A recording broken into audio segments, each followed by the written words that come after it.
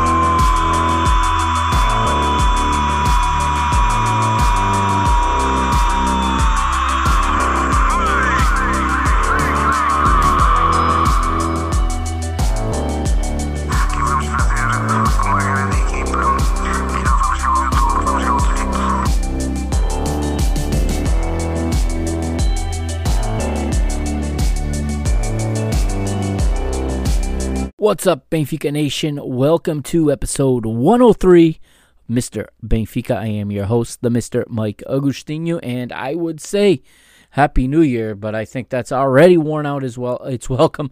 I think Monday kind of ruined that for everyone, didn't it? It's another episode, and it's unfortunately a very pessimistic episode of Mr. Benfica here as we get ready to look back at the debacle, the absolute abysmal performance that was Santa Clara versus Benfica back on Sunday/Monday. It was a 2-day match, and maybe it was too soon. Maybe the match should have been rescheduled for like 5 months from now, given the performance Benfica put out. And we're going to talk about that today, and talk about it's getting old trying to make suggestions and trying to think of ways that things could be corrected, or think of ways that things could be improved at this club, when it just seems like we continue to do the same thing over and over and over. We make a little progress in one match, we step back the next. It's like 2 steps forward, 2 steps back. We end up in the same place all the time, and the calendar is going to be very, very unfriendly the rest of the month, and this was not how it needed to start. This was not how to get 2021 off on the right foot, and a lot of people older than me, but I'm thinking it too, are starting to fear where this club is headed, and are we on the verge of another Vietnam? Are we on the verge of another drought? I mean, our rivals are in financial situations that should be making us gleeful. We should be pounding them. We should be making them commiserate. We should be running them into the ground. Instead, we're looking up at both of them. And let's be quite honest, we're playing the worst football, not just of the three, but we're playing worse football than Braga as well. And Braga, if Braga had a talisman that could score goals, they'd be in first place right now. Make no mistake, if you go back and watch their game against Sporting, they have a much better cohesive unit than we do. What they're missing is a guy to score goals. They're missing a Pizzi-level player to get 6 goals. Paulinho's not that right now. He doesn't have the same type of goal-scoring touch he had last year, and that's mostly because, his mind is on a transfer, and that's usually what happens to players when they start to be in too many transfer rumors. They start to believe it or start to think about it, and their performances start to dip.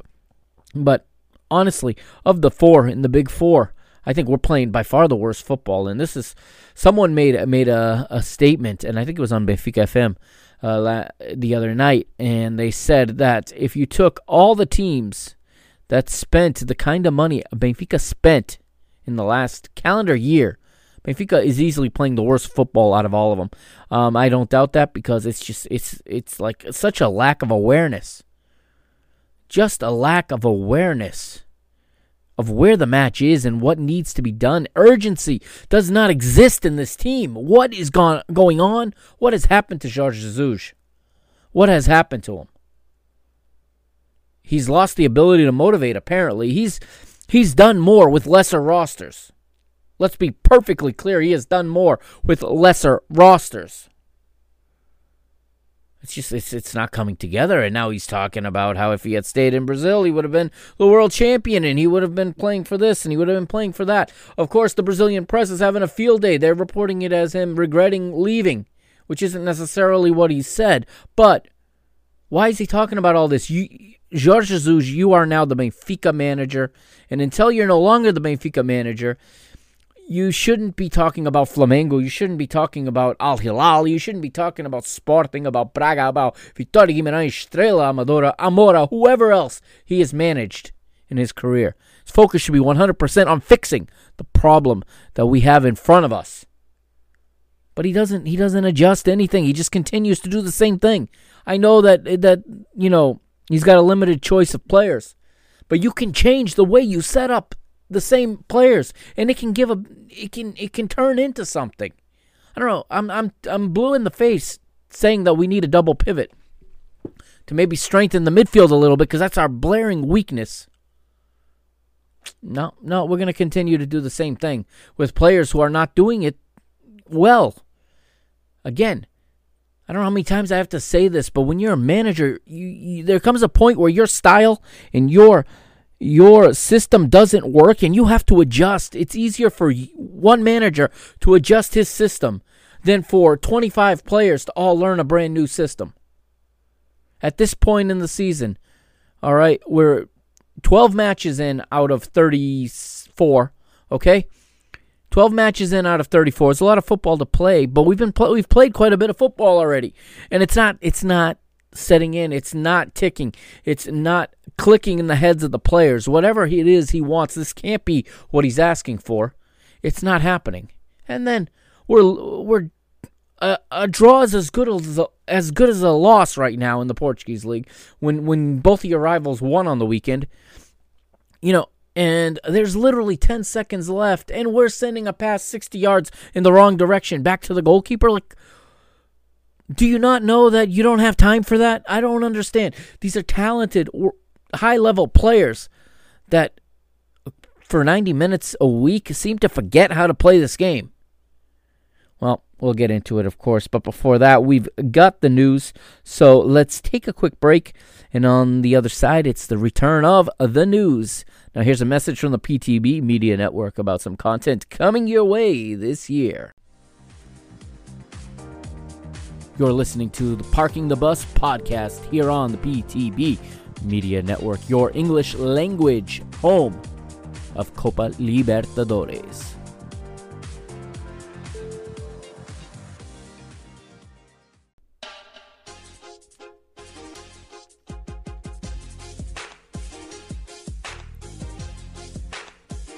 And in the news this week, all signs indicate Lucas Verissimo will join Benfica as soon as Santos' participation in the current edition of the Copa Libertadores ends. Santos currently in the semifinals at the time that you listen to this on Wednesday. If you're listening to it the day it released, they will play later on Wednesday.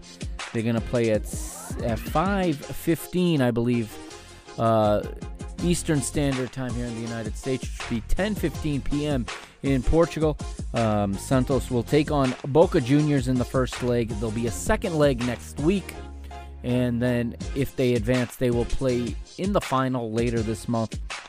So Lucas Verissimo will join Benfica once Santos are eliminated or concluded from the Copa Libertadores. The deal is reportedly worth 6.5 million euros with 1/3 due up front. The player will arrive with a lot of minutes logged, however, in both the Brasileirão and the Copa Libertadores. Santos currently languishing in 9th place in the Brasileirão, and it's all or nothing for them in the Copa Lib. There is nothing left. Well, I shouldn't say there's nothing left to play for, but they are out of reach of qualifying for the competition again next season. So they are putting all their eggs in that basket to try to win it this season and trying to salvage a season that has been otherwise frustrating. As you probably remember, they started the season way back in January a year ago when they were in the state championships in the Paulista state championships with Portuguese Josualdo Ferreira as their manager. Yes, that's how long this calendar year has been, and Lucas Verissimo has been playing this entire time. So in the Brasileirão alone, Lucas Verissimo has started 15 matches, and this is all since late August when the season began. He's started 15 matches, and he's totaling 1,285 minutes with 6 starts in the Copa Lib since then, with 560 more minutes added on, and possibly 3 more Copa Libertadores matches in there. What has saved his legs and his mileage is that Santos will customarily or will normally rotate the entire 11 on the weekend before a Copa Lib match. They do not mess around in Brazil. Part of the reason they're in 9th place is because they literally will play their entire second string in league matches, which make it harder to get back to the Copa Lib. Remember, Jorge Jesus at Flamengo last year was the first manager to go to Brazil and to stop this practice, and he won both the league and the Copa Lib. But the Brazilian managers continue to adopt this practice.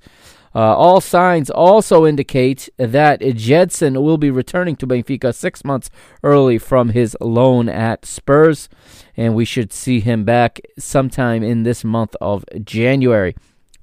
Women's football concludes the first phase of the championship last weekend, beating Fofó 3-0 at the Tapadinha. Fofó, of course, the nickname for Clube Futebol Benfica. And our Benfica beat that Benfica 3-0, and it's now on to the championship phase, where the standings will be reset. I have verified this. Everybody starts with 0 points, so that loss to Sporting earlier in the season was exactly as I had said it was. It was little more than a friendly match, a preseason match. That loss is not going to affect the standings at all going forward. So all teams start at 0 again. Wednesday is the first of 2 finals for the women's football team at Benfica. The first of the 2 finals, both finals, of course, being played against Sporting Braga. The first one this Wednesday at the Municipal de Aveiro will be Benfica versus Braga, as I just said, and it'll be the final of the 2019-2020 League Cup. That's right, last year's League Cup, finally going to finish it here. It got delayed from its original date due to Benfica playing in the Champions League at that time and playing Chelsea on the day that this match was originally scheduled for. So Benfica versus Braga in the League Cup first, and then a week later, same location, same opponent, the 2 teams will battle for last year's Portuguese Cup. Okay, the Taça de Portugal. Benfica, of course, still the holders from way back in May of 2019. That was the last final. So Benfica have held the title ever since, and they're going to look to keep the Taça next Wednesday when they take on the same Guerreiras do Minho. And in between the 2 cup finals, sandwiched in is another cup match. Oddly enough, it is the start of the new edition of the League Cup. So this coming weekend, it'll be on Saturday. Up north, Benfica will travel to face Clube de Albergaria in a quarterfinal match, and the teams contesting the League Cup this year are the 8 teams that qualified for the final phase of the Liga BPI Championship. So it starts off with a cup match, and then the following week, the Liga BPI will kick off its championship phase. That's right, January the 17th, Benfica will host the 4th place qualifier from the Série Sul, the south section. Now, this is because if you'll remember back in episode 101, we talked about it. On the final day, there was a match postponed. So 4th place, the final qualifier, is still up in the air, but the draw has been done for the fixture list, and the Liga BPI has only released the first week thus far. But it has Benfica playing either Estoril or Torreense, whoever finishes in 4th place. That is because Estoril have to travel to the Mayanense on the 13th of January will be the makeup date. They'll play the match there.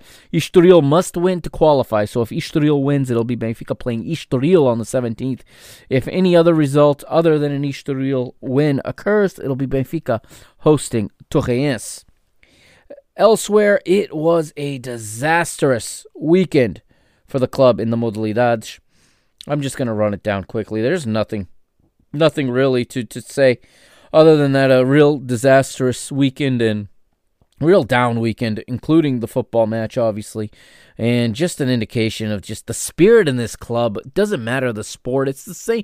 We're saying the same things about all of them. There's no fight. There's no character. There's little unity. Everybody on their own. Everybody trying to do something alone, if at all. Basketball, embarrassingly, loses to Galitos in Barreiro. And that's their 3rd loss of the season. They're in 3rd place. Futsal draws 4-4 at Braga and loses 2 points and has fallen behind Sporting now in the table. Volleyball doesn't return until the 19th of January. That's like a loss because they win at least. They're the team that wins all the time. Handball off until the 3rd of February. That's a long layoff. I think there's international handball that may be going on right now. I'm not 100% positive about that. Rink hockey will return this weekend, however, but it is to travel to Porto. And, well, episode 102 reminded us what Benfica-Porto matches look like. That was in football. The basketball match went the same. The basketball game, rather, went the same way. Porto doesn't compete in futsal, but if they did, it probably would have gone that way too. Expect Porto's hockey team to come out for blood and to do anything to beat Benfica, and expect Benfica to take it like it's just another game. That is the story. That is where our club is at this moment. And yeah, it's depressing. That's the news for this week. I wish I had good news. That's all there is. My thoughts on Lucas Verissimo, well, we'll see. But that's certainly not going to be the end-all and save-all to the problems in this club. This club's problems are, at least the team's problems are collective. They're not individual. You're not going to fix it by changing out one individual or another.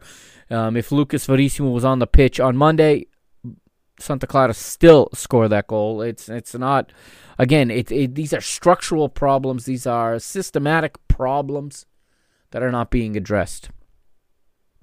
All right, after this next break, I guess going to have to get on with it and then talk about what I've been avoiding talking about for the past, 15, 20 minutes. Kind of hoping I didn't have to do this, but we will have to talk about it. So in the next segment, we'll get into Santa Clara, Benfica, from the Estádio São Miguel in Ponta Delgada in Açores. All right, here on Mr. Benfica, you can follow me, of course, the Mr.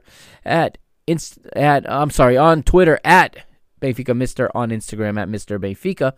And don't forget to check out www.mrbenfica.com. Okay, www.mrbenfica.com. Your home for Mr. Benfica. And there you will see that I have already updated the table. Not that you want to see that, but it's updated. Also, you can listen to this and all the other episodes there as well. And now also available as of time of recording is also a player for the Parking the Bus podcast. You'll see it there near the top.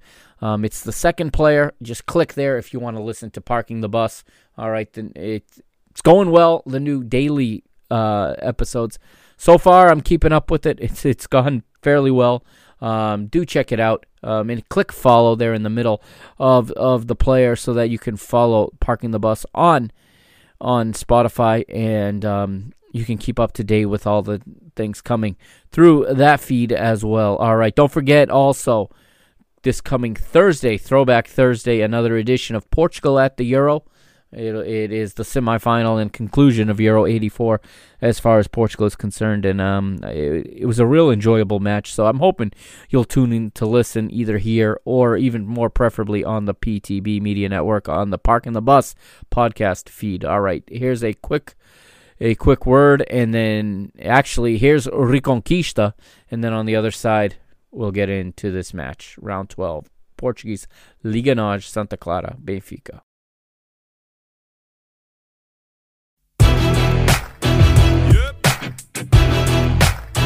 Reconquista.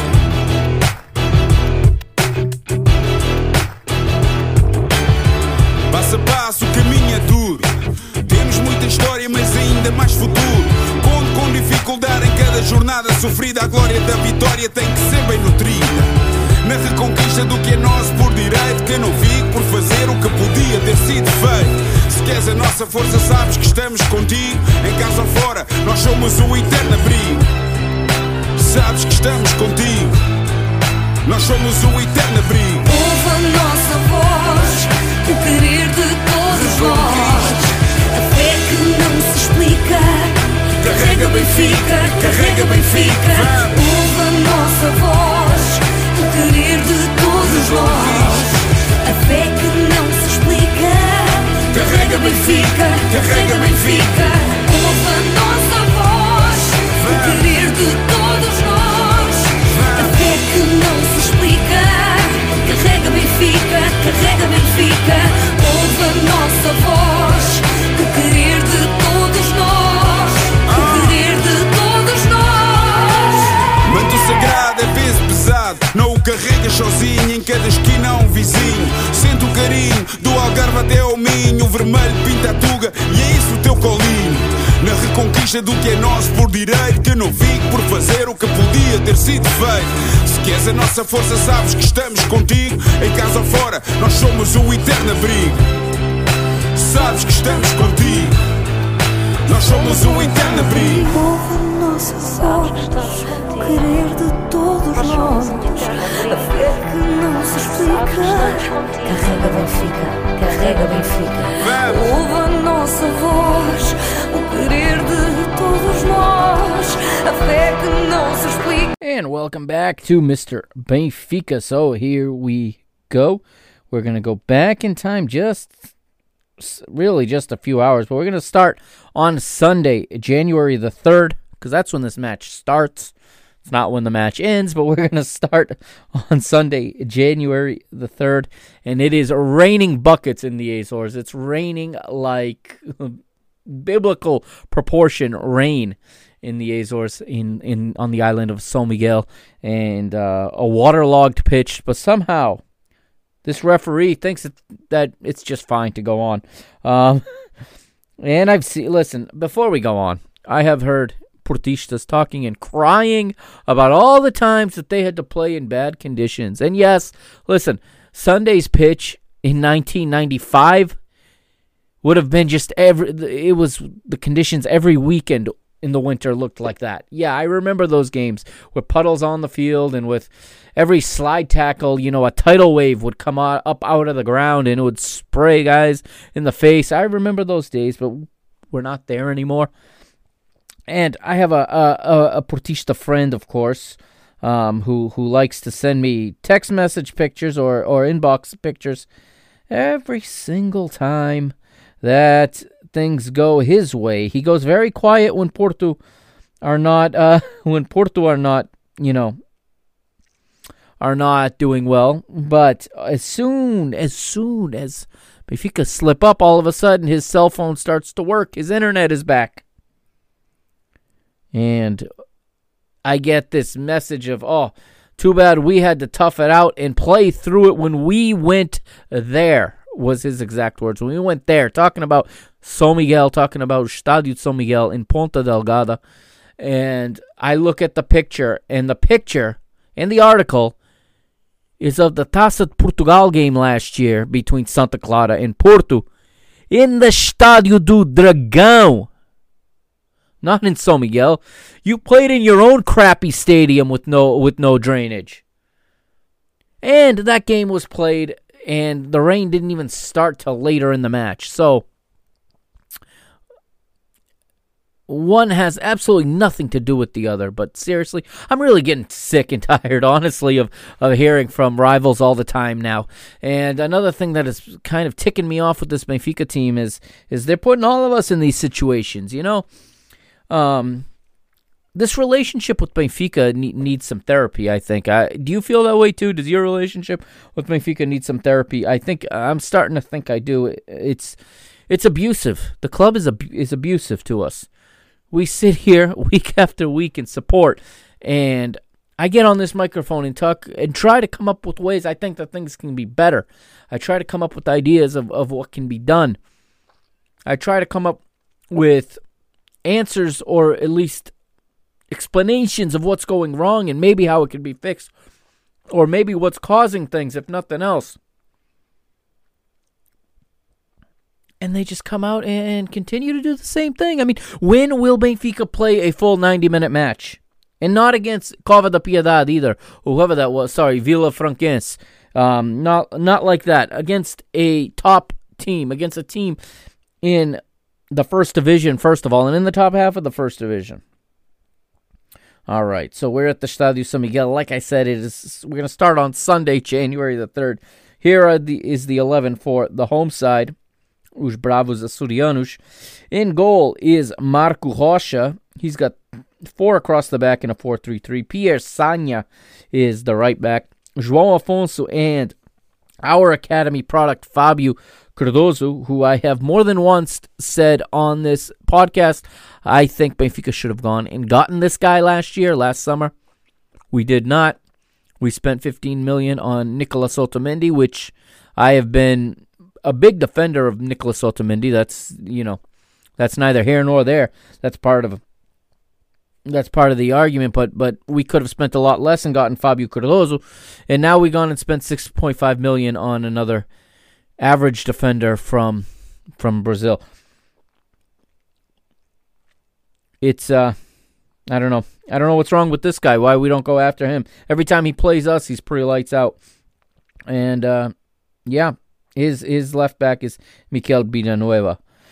3 in midfield with Anderson Carvalho in the center, holding down with Lincoln to his left and Nene to his right. Up front, Crizon is the striker with Jean Patrick to his left and Diogo Solomon to his right. Jorge Jesus comes out with the same 4-4-2 that we've become very, very accustomed to. Odi Vlachodimo in goal. Gilberto's the right back. Vertonghen is at center back with the captain on the day in place of the suspended Nicolas Otamendi is Ferro. The return of Francisco Ferro Ferreira to the 11, and he gets the captain's armband. I'll talk about that at some point. We've made a big deal about the captain's armband this year, but this thing has been passed around now, and half of the starting 11 have been captain at some point this year. Alex Grimaldo is the left back. Weigl and Trapt in the center of the park. Rafa and Everton on the flanks with Gianluca Waldschmidt teaming up with Darwin Nunez as the strike pair. As you know, the managers for Benfica, obviously, it's Jorge Jesus.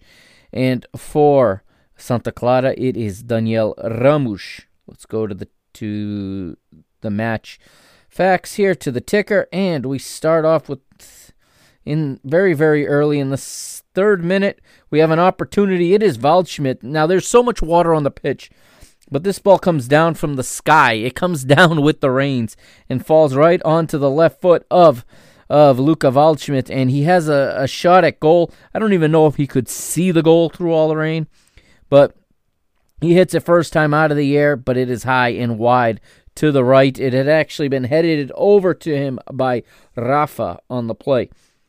A minute later, and it was at the other end, another opportunity. First, it's Lincoln with the right-footed shot from the center of the box, but it's saved in the bottom right corner. And then a follow-up from Jean Patrick was a left-footed shot from the center of the box, blocked by Jan Vertonghen. That was the 4th minute, and in the 6th minute, the referee realized, hey, this pitch isn't very good. It took 6 minutes for him to realize maybe we don't have the conditions to play today. And he orders the players to the team rooms. They go back to the locker rooms, and the match ends, right? That's it. And I can finish this podcast now. Oh, how I wish that were the case. How I wish that were the case. Now, we're gonna resume after a mandatory 1 hour wait to see if the conditions improved. By the time we got about a third of the way through that 1 hour, Rui Costa had already told Sport TV the match was going to be played the next day. It was going to be played on Monday. And that was it for Benfica on Sunday. Really allowed me to get ahead on these Parking the Bus episodes I've been recording. So we move ahead and we go to Monday now, and we pick up the match with a Santa Clara throw in the 6th minute. We'll fast forward a little bit from that because nothing happens at first. The pitch is drier, but it's heavy. You can see that it's a heavy pitch. There's no question that the pitch is heavy. It's drained, but you can just see that it's not very flat. It's not very level, very bumpy as a result of all the running on it when it was so soaked. In the 19th minute, Crisan of Santa Clara wins a free kick on the left wing, taken down by Ferro, and nothing comes of it. We get an offside on Santa Clara in the 24th on the counter of a Benfica corner. They counterattack, but they're caught offside. It's Lincoln caught offside.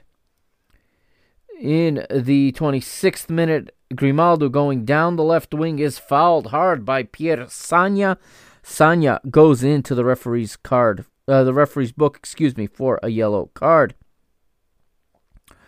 Not much happening now as the game. Benfica in control, but not really guns blazing, not really blowing anyone out of the water, not really, turning any heads. In the 28th minute, Ferro fouls Crisan, and Ferro gets his name in the book, yellow card to the central defender, wearing the captain's armband on the day. Many people thought that was a signal that he was on his way out of the club. And, he's still a member of the club at this point, but we'll see. With the arrival of Lucas Verissimo, it does not look good for one Ferro, but we will see what happens. Maybe something else will happen. Also, we don't know what the future holds for Todibo either, so we'll have to wait and see on that one. 29th minute, and Darwin wins a free kick in the attacking half. It's taken by Grimaldo, but not going to trouble Marcos Rocha. Now we move forward, and we're going to get to the 32nd minute, and finally a breakthrough, some nice combination play between Luka Waldschmidt and Rafa. Rafa, with the ball on his foot, makes an exquisite pass into space, breaking the line of defense right onto the run of Luka Waldschmidt. Luka Waldschmidt cuts it back to his right foot, slides it square across the face of goal, and Darwin Nunez gets there first, and he redirects it into the goal. Benfica take the lead, and it looked like we were going to be on our way. A deserved goal for Benfica, as they had played quite well in the first 30 minutes. I wouldn't say quite well. They played competent in the first 30 minutes, but it would slowly start to back off a little bit. In the 35th, it's Waldschmidt with an attempt at goal. It's blocked by Fabio Cardoso and out for a corner. And then on the ensuing corner, Luka Waldschmidt gets the cross in, and Weigel's header from the center of the box is just a tad bit too high. Benfica missed the opportunity to go up 2-0, and they would obviously pay for that later in the match. And not a whole hell else happens in the first half here as we get to 45 minutes. Referee blows his whistle for halftime, and Benfica go into the team room ahead, a goal to nil. And we'll take a break here on Mr. Benfica, and when we come back, we will look over the second half of Santa Clara versus Benfica.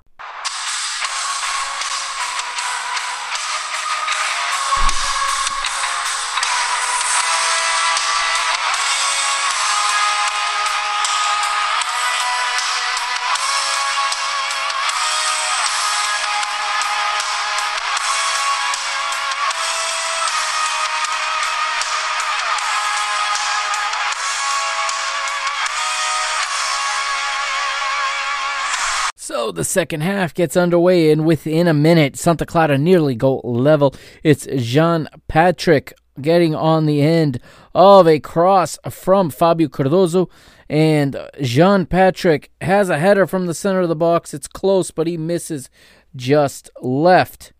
50th minute here, and we have a nasty collision, an absolutely nasty collision between Gilberto and Jean Patrick. As both players go down, it does not look good. The referee stops play immediately. We see the medical team taping up Gilberto's head. He has a nasty cut. And we see Jean Patrick also kind of out of it. Both coaches decide that the player's safety is in question. This is a head injury, and it was refreshing to see both managers, take the proper caution in regard to head injuries and brain injuries, because we have seen the other cheek turned, especially in Europe in the past number of years, where players have gone on and played with certain concussions. There's no doubt that Gilberto was concussed here, and Jean Patrick was in even worse shape. So on comes Carlos Jr. for Santa Clara, and for Benfica, Diogo Gonçalves replaces Gilberto. Tough break for the Brazilian right back, who has been improving as of late, or at least he's been a lot less of a liability. If that's, he's a player that he is what he is, and it's not his fault Benfica went to get him, okay? And you can see he was brought in to add depth and not so much to be the first choice right back, but he's done better in recent weeks, and I think he's serviceable, and he's shown that, and he is a pretty good passer of the ball in the attacking third. He delivers some reasonable crosses. He's got a couple of assists, and I dare I say the team even lost a little bit in losing him. But that would be it for both of those players there in the 50th minute. In the 51st, Pierre Sagna wins a free kick down the right wing, fouled by Everton. Everton, another poor performance. Really, just not the Everton that I got to know for sure at Grêmio. Not the Everton we saw at Copa America playing for Brazil a couple years ago. And I think a lot of it has to do, again, I said these problems are systematic and they are collective. And you have several players on this team playing out of position. Let's just look right now. Okay, right now. And I know that injuries and COVID and whatnot have had to shuffle people around. But I don't believe Waldschmidt's playing in his best position. I don't believe Tarap plays in his best position. I don't believe Weigl is playing in his best position. Diogo Gonçalves certainly is not playing in his best position.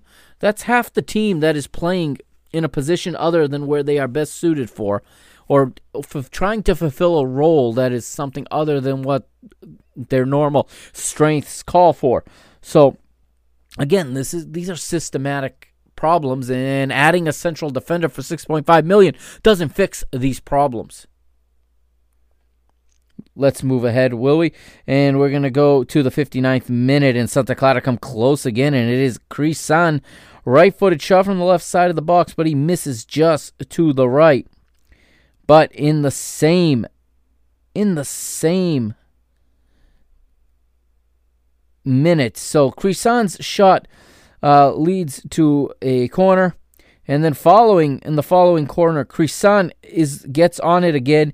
He redirects it towards goal, and Fabio Cardozo, our former youth player, and the guy that I said we should sign last year, redirects the ball into our goal. Santa Clara level. Fabio Cardozo does not celebrate, as it is 1-1. And suddenly, with a half hour to go, here we friggin' go again. Same old, you-know-what, every single match almost. We play a good first half, we have to jump off a cliff in the second. Or we play a crap first half, we fall way behind, and we fight like hell to come back in the second. Why can this team just not put together 90 minutes of football? At least 70, 60 minutes. That would have been enough in this match. They got to put balls away, and this was a match they had to win. They had the lead. Yes, they were playing on a difficult pitch that was heavy. I'm not going to sit here and trash the pitch. Okay, so many people take to Twitter like there's some kind of expert on grass surfaces and on field drainage, and they're slamming Santa Clara, slamming the government of the Azores with no notion. Listen, if you have an issue with this stadium in San Miguel, I understand the drainage is poor, and I understand something might need to be done about it. But have you looked at the rest of the stadiums in our league, outside of 5 or 6, outside of ours, our two rivals, Braga and Guimarães? Have you looked at anyone else's stadiums? And do you think they don't have the same problems? Maybe Marítimo Stadium, because it's been renovated at Madeira, might be a little bit better than this one. But if we went by the criteria that a lot of people want for stadiums and for pitches in the Portuguese First Division, the Portuguese Liga, we'd be playing the entire league on 5 pitches. Or we'd be playing neutral side games. It is what it is. You play the match where the match is scheduled. I'm done with professional footballers and this entitlement that everything has to be perfect. You're going to play on bad pitches. Go back on YouTube and type in match of the 70s and look at what pitches looked like in England at that time. There wasn't even any grass on them. It was just mud. And they got on with it. I understand, yes, it can be dangerous, it can be treacherous, but it's not something that can't be managed, okay? I understand players today are worth a whole lot more money than they were in the 70s and 80s and even in the 90s, and teams don't want to risk their investments. That's all fine, okay? I've said that before. I understand the financial side of this game better than a lot of people, dare I say, but honestly, it's not an excuse. And Jorge Jesus said that the state of the pitch was not an excuse for not winning, and it's not. So fans that wanna go on and just talk about the pitch and complain that it's not as good as ours, listen, this is life. This is what happens when you play in a small country.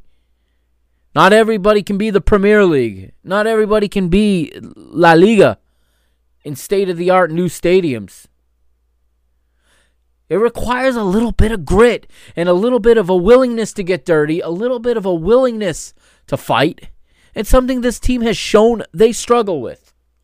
And again, it looks like they didn't feel like playing anymore. They slowed down. They either gassed out or they lost interest in the second half.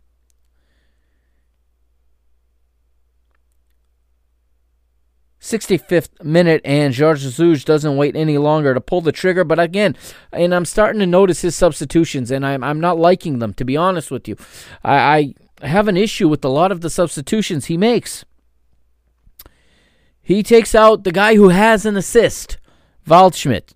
Okay, yeah, he's not playing great. Again, I think Waldschmidt needs to drop deeper into midfield and be more of a help for Weigl. And maybe Taarabt needs to play higher if Taarabt is the guy that's in there. Maybe they should switch at some point in the match, 10-15 minutes in. Why don't they switch roles so that Taarabt isn't tired after 40 minutes and isn't gassed completely? Maybe, knowing you have a player with a fitness issue, okay, rather than just leaving him out there and running him till he drops, why don't you try to manage that issue a little bit and try to give him some time to rest on the pitch by changing his position a little bit and getting him higher up the pitch. I mean, and Taarabt's not playing well. This isn't a defensive Taarabt by any means, but that's what you have, and you want to get the most out of everybody you have. So, and I've given my criticisms of these players. I'm trying to come up with ways to make to accentuate their strengths and try to hide their weaknesses. That's what a good manager does with his players. And so you have Pizzi come on for Waldschmidt. So Waldschmidt is sacrificed. Taarabt stays on the pitch. It makes no sense. Taarabt is gassed. He's got nothing left in the tank. And you continue to run with him. And he gets statistically worse and worse and worse every week. And it's part of that is because his confidence is lower and lower and lower every week, and his fitness isn't getting any better because he's shot. You don't get fit by just continuing to try to power through it. There is a scientific method to getting fit, and it's not running a guy 90 minutes when he's not fit to do so.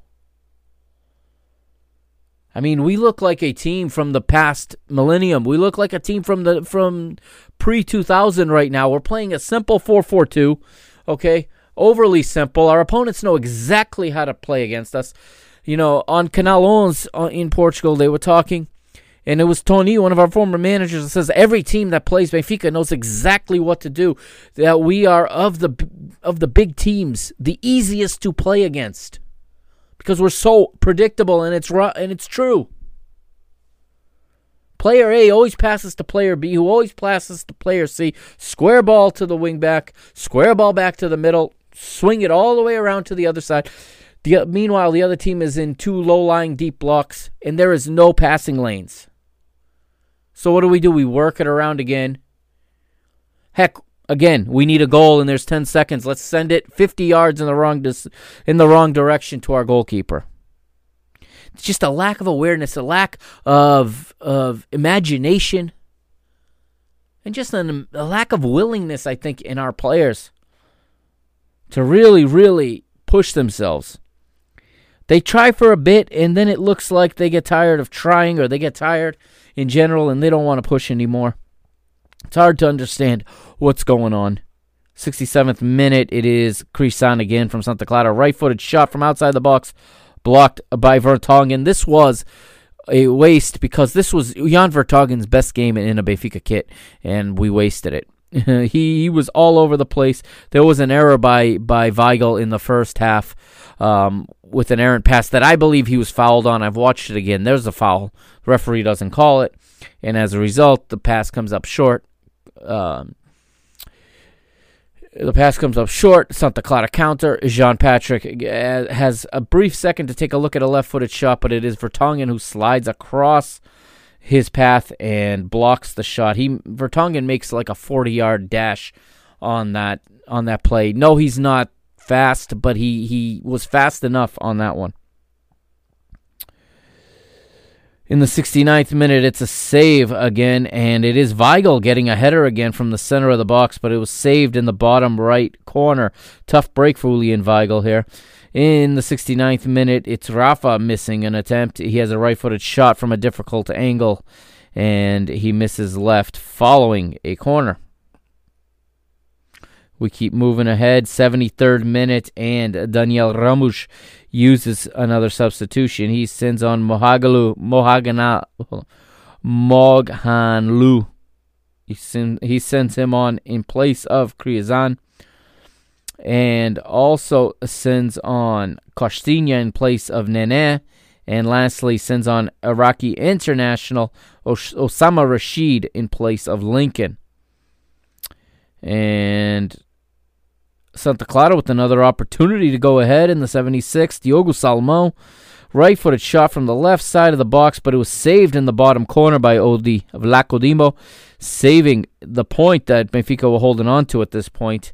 As Benfica keep trying to go forward, and in the 77th minute, a yellow card to Fabio Cardoso for a foul on Darwin Nunez. Darwin disappears after scoring the goal. He disappears, as has happened to him. And again, I've said about Darwin, okay? Yes, I know he came with the hefty price tag, but that was a 5-year purchase. That was a 5-year investment. He's still obviously very, very green. His confidence, I don't know what's up with it. He doesn't look to shoot. And I think part of this is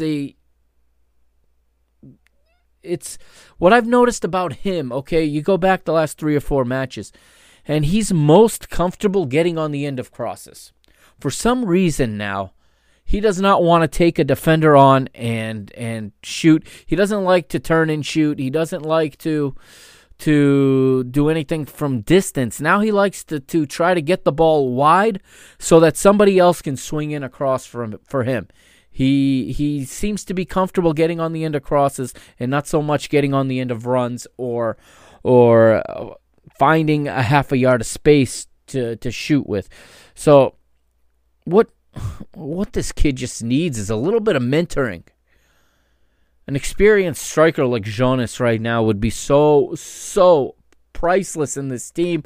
A player that knows what it's like to go through some scoring slumps. A player who knows what it's like to sometimes pass off when you should keep it yourself.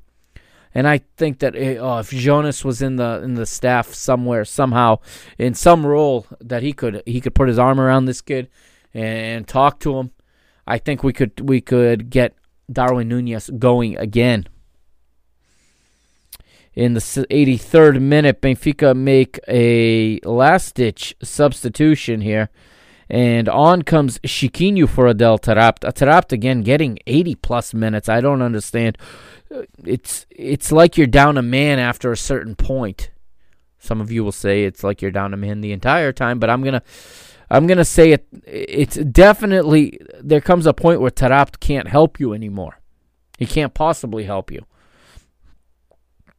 But Jorge Jesus leaves him on longer than he needs to. I understand, again, like I said, that the choice of players was limited, and you only have so many people for that position.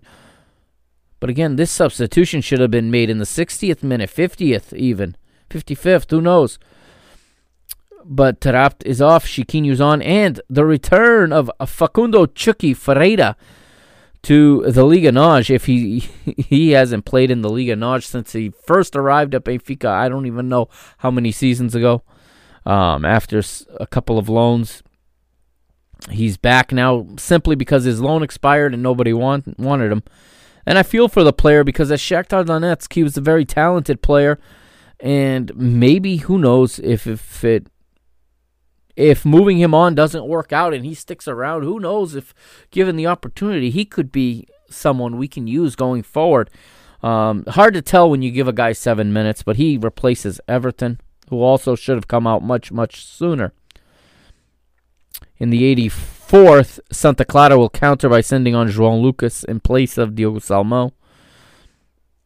But this is probably the part when it was after the 90th minute, actually, where the camera or the television screen flashes that Benfica now have not had a shot in the last 27 minutes. I think we got a weak attempt at a shot just after that. As I'm scrolling through, I think there's a shot from Chiquinho late in 90+4. Rashid goes into the book for a yellow card in the 80th +4, 80th +7, and this is actually the attempt, a right-footed shot from outside the box from Chiquinho, but it's blocked. Goes for a corner. It was blocked by João Afonso. The corner leads to nothing. Benfica knocks the ball. This is the most frustrating part. Benfica knocked the ball around for the last 2 minutes. Don't get it in the box. Don't get it on the end of anybody who can score. And when all else fails, Grimaldo, like I said, with 10 seconds to go, decides the best play to make is to play it back to the goalkeeper, I guess, so he can drop it in the box. And then he miskicks it on top of that. And the ball goes out of bounds. And the match ends on the way it started, or the way it restarted, on a Santa Clara throw-in in almost the same exact spot. You can't make this stuff up, people. You can't make this up. 1-1, your final result. Let's look at the ratings. This week, the ratings are coming to you from FOTMob. I'll start with Santa Clara. Their goalkeeper, Marco Rocha, 6.5. Pierre Sagna, 7.1. João Afonso, 7.0. Fabio Cardoso, man of the match performance, 7.8. Mikel Villanueva, 7.2. Nene, 6.2. Anderson Carvalho, 7.4. Lincoln, 6.1. Diogo Salomão, 6.4. Crizan, 7.7. And Jean Patrick, 6.3. Off the bench for Santa Clara, Carlos Jr., 6.4. Osama Rashid, 6.2. Costinha does not earn a rating, while Moghanlu gets a 6.0, and João Lucas with no rating either. Benfica's ratings in this match: Ori 6.0, Gilberto 6.6, Jan Vertonghen 6.8, Ferro 6.8, Grimaldo 6.6, In midfield, Adel Tarabt 6.6, Weigl 7.6, Rafa 6.0, Waldschmidt 7.1, even with an assist. A goal for Darwin Nunez still only lands him with a 7.8. That's low for a goal scorer. And Everton 6.8 off the bench. Diogo Gonçalves earns a 6.4, Pizzi 6.3, Chiquinho, Facundo, Chiquinho and Facundo, I should say, they end up not getting a rating. So let's take a look then at the table now here in Liga NOS. As you know, our rivals won this weekend, so Sporting are top of the table once again. Big win for them over Braga. Sporting have 32 points, 10 wins, and 2 draws. 2 points behind them right now is Futebol Clube do Porto, 28 points, plus 16 goal difference with 9 wins, a draw, and 2 losses. Same identical record as Benfica. Same amount of points, obviously, just Benfica with a plus 13 goal difference. So until the two square off in 2 rounds, I think, from now. I think there's 2 rounds until they square off. And it will be goal difference to separate them for the time being. 4th place, Sporting Braga, 24 points. 5th place, and the final Europa Conference spot is Vitória Guimarães right now at 19 points. They're just a hair ahead of Paços de Ferreira, who also have 19 points. Marítimo are 7th with 14, as 8th place Santa Clara also have 14, and then 3 teams with 13 points. It's Nacional, Gil Vicente, and Moreirense in that order. Nacional with a match in hand, however. And then you got Belenenses SAD, Code City. They have 12 points. They're 12th. Tondela, our next opponent, also on 12 points, are 13th. Portimonense, our last opponent, went from last place. They went from 18th to 14th in 1 week with 1 win, as they now have 11 points.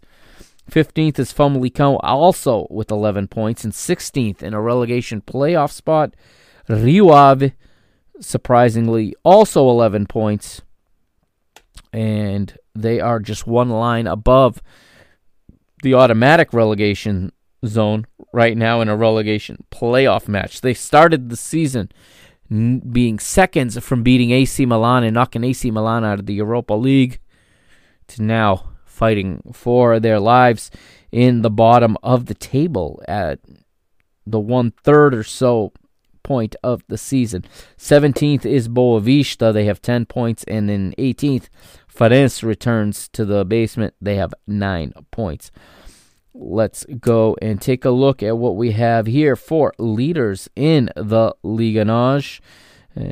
We'll start with goal scorers, and top of the table, or top of the goal scoring charts, as it has been for some time now, is Pot, Pedro Gonçalves. They call him Pot. Sportingistas and media alike call him Pot. Apparently, that's his nickname, P-O-T-E, Pot. We know him as Pedro Gonçalves. He has 11 goals. Second place is Rodrigo Pinho with 7 from Marítimo. Thiago Santana of Santa Clara, or formerly of Santa Clara, now playing in the Chinese Super League, has 7. So Santa Clara played us without their leading goal scorer, who they just sold. Keep that in mind also. Haris Seferovic, our striker, is 4th with 6 goals. And somehow this scrub ends up on the list. Porto's Sergio Oliveira with 6 goals, 3 of them from penalties. And of course, hold on, I've just been informed, penalty pro Porto. Waldschmidt has 5. He's next, as is Marega. Douglas Tank. And then a whole list of players with 4 goals. So that is the stats. Let's take a look at the fixtures for the next round of the Liga NOS, which actually kicks off on Thursday. It kicks off early. Of course, next week there is Taça matches. So the next Primeira Liga match is on Thursday the 7th, and it is on Madeira, and it is Nacional hosting Sporting. The leaders have the first match of the round, and then later that day, Braga host Marítimo. Move to Friday now, and that's where Benfica will host Tondela at the Estádio da Luz, 2 o'clock Eastern Time here in the United States, 7 p.m. in Portugal. Also at the same time, Rio Ave hosts Portimonense, and later that evening, Famalicão hosting Futebol Clube do Porto. Saturday, Moreirense takes on Vitória Guimarães in Moreira dos Cónegos in another Minho derby. And Boa Vista takes on Santa Clara. And then Sunday, the round closes out with Farense taking on Gil Vicente and Belenenses SAD taking on Paços de Ferreira. And then after this, there is a Taça de Portugal round in the midweek. And then at the weekend, we have a Clásico with Futebol Clube do Porto. We will travel January the 5th, 3 days after playing Estrela da Amadora. We will travel to the Estádio do Ladrão to face Porto, and we sure better be ready for that.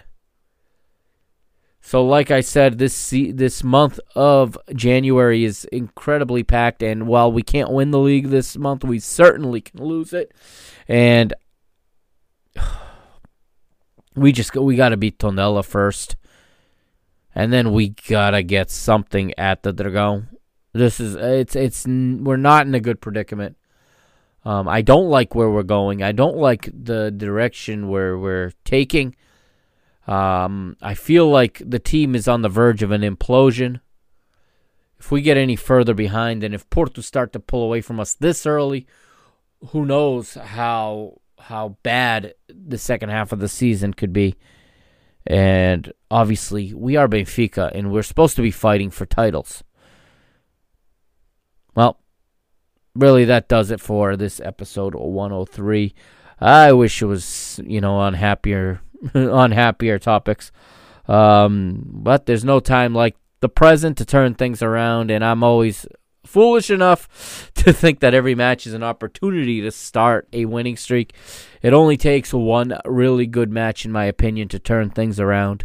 I know I've been saying that since last summer, and we're still waiting on that, but I really believe it, and it could be Friday. Why not Friday against Tondela? All right, coming up tomorrow, don't forget, Wednesday, or today, actually, by the time you're listening to this, Benfica versus Braga women's football, the Liga Cup final, 7:15 local kickoff in Aveiro, 2:15 here on the east coast of the United States, 11:15 Pacific, and the match will be. I know it's going to be on Canal 11. If you haven't got that app yet and haven't subscribed, and you like Portuguese football, you really gotta go to your app store and get that app. I'm not being paid to advertise for them. I just simply believe in the product, and they got the best football analysis around. And so go and get it. But I'm pretty sure it'll be on BTV as well, as every women's match is on BTV. They had the Champions League matches, so I believe BTV has the right to simulcast every single women's team match. So that's going to be tomorrow. Hopefully, the girls are going to get the win, lift the trophy, and they're going to lift my spirits for sure. Good luck to them all, of course.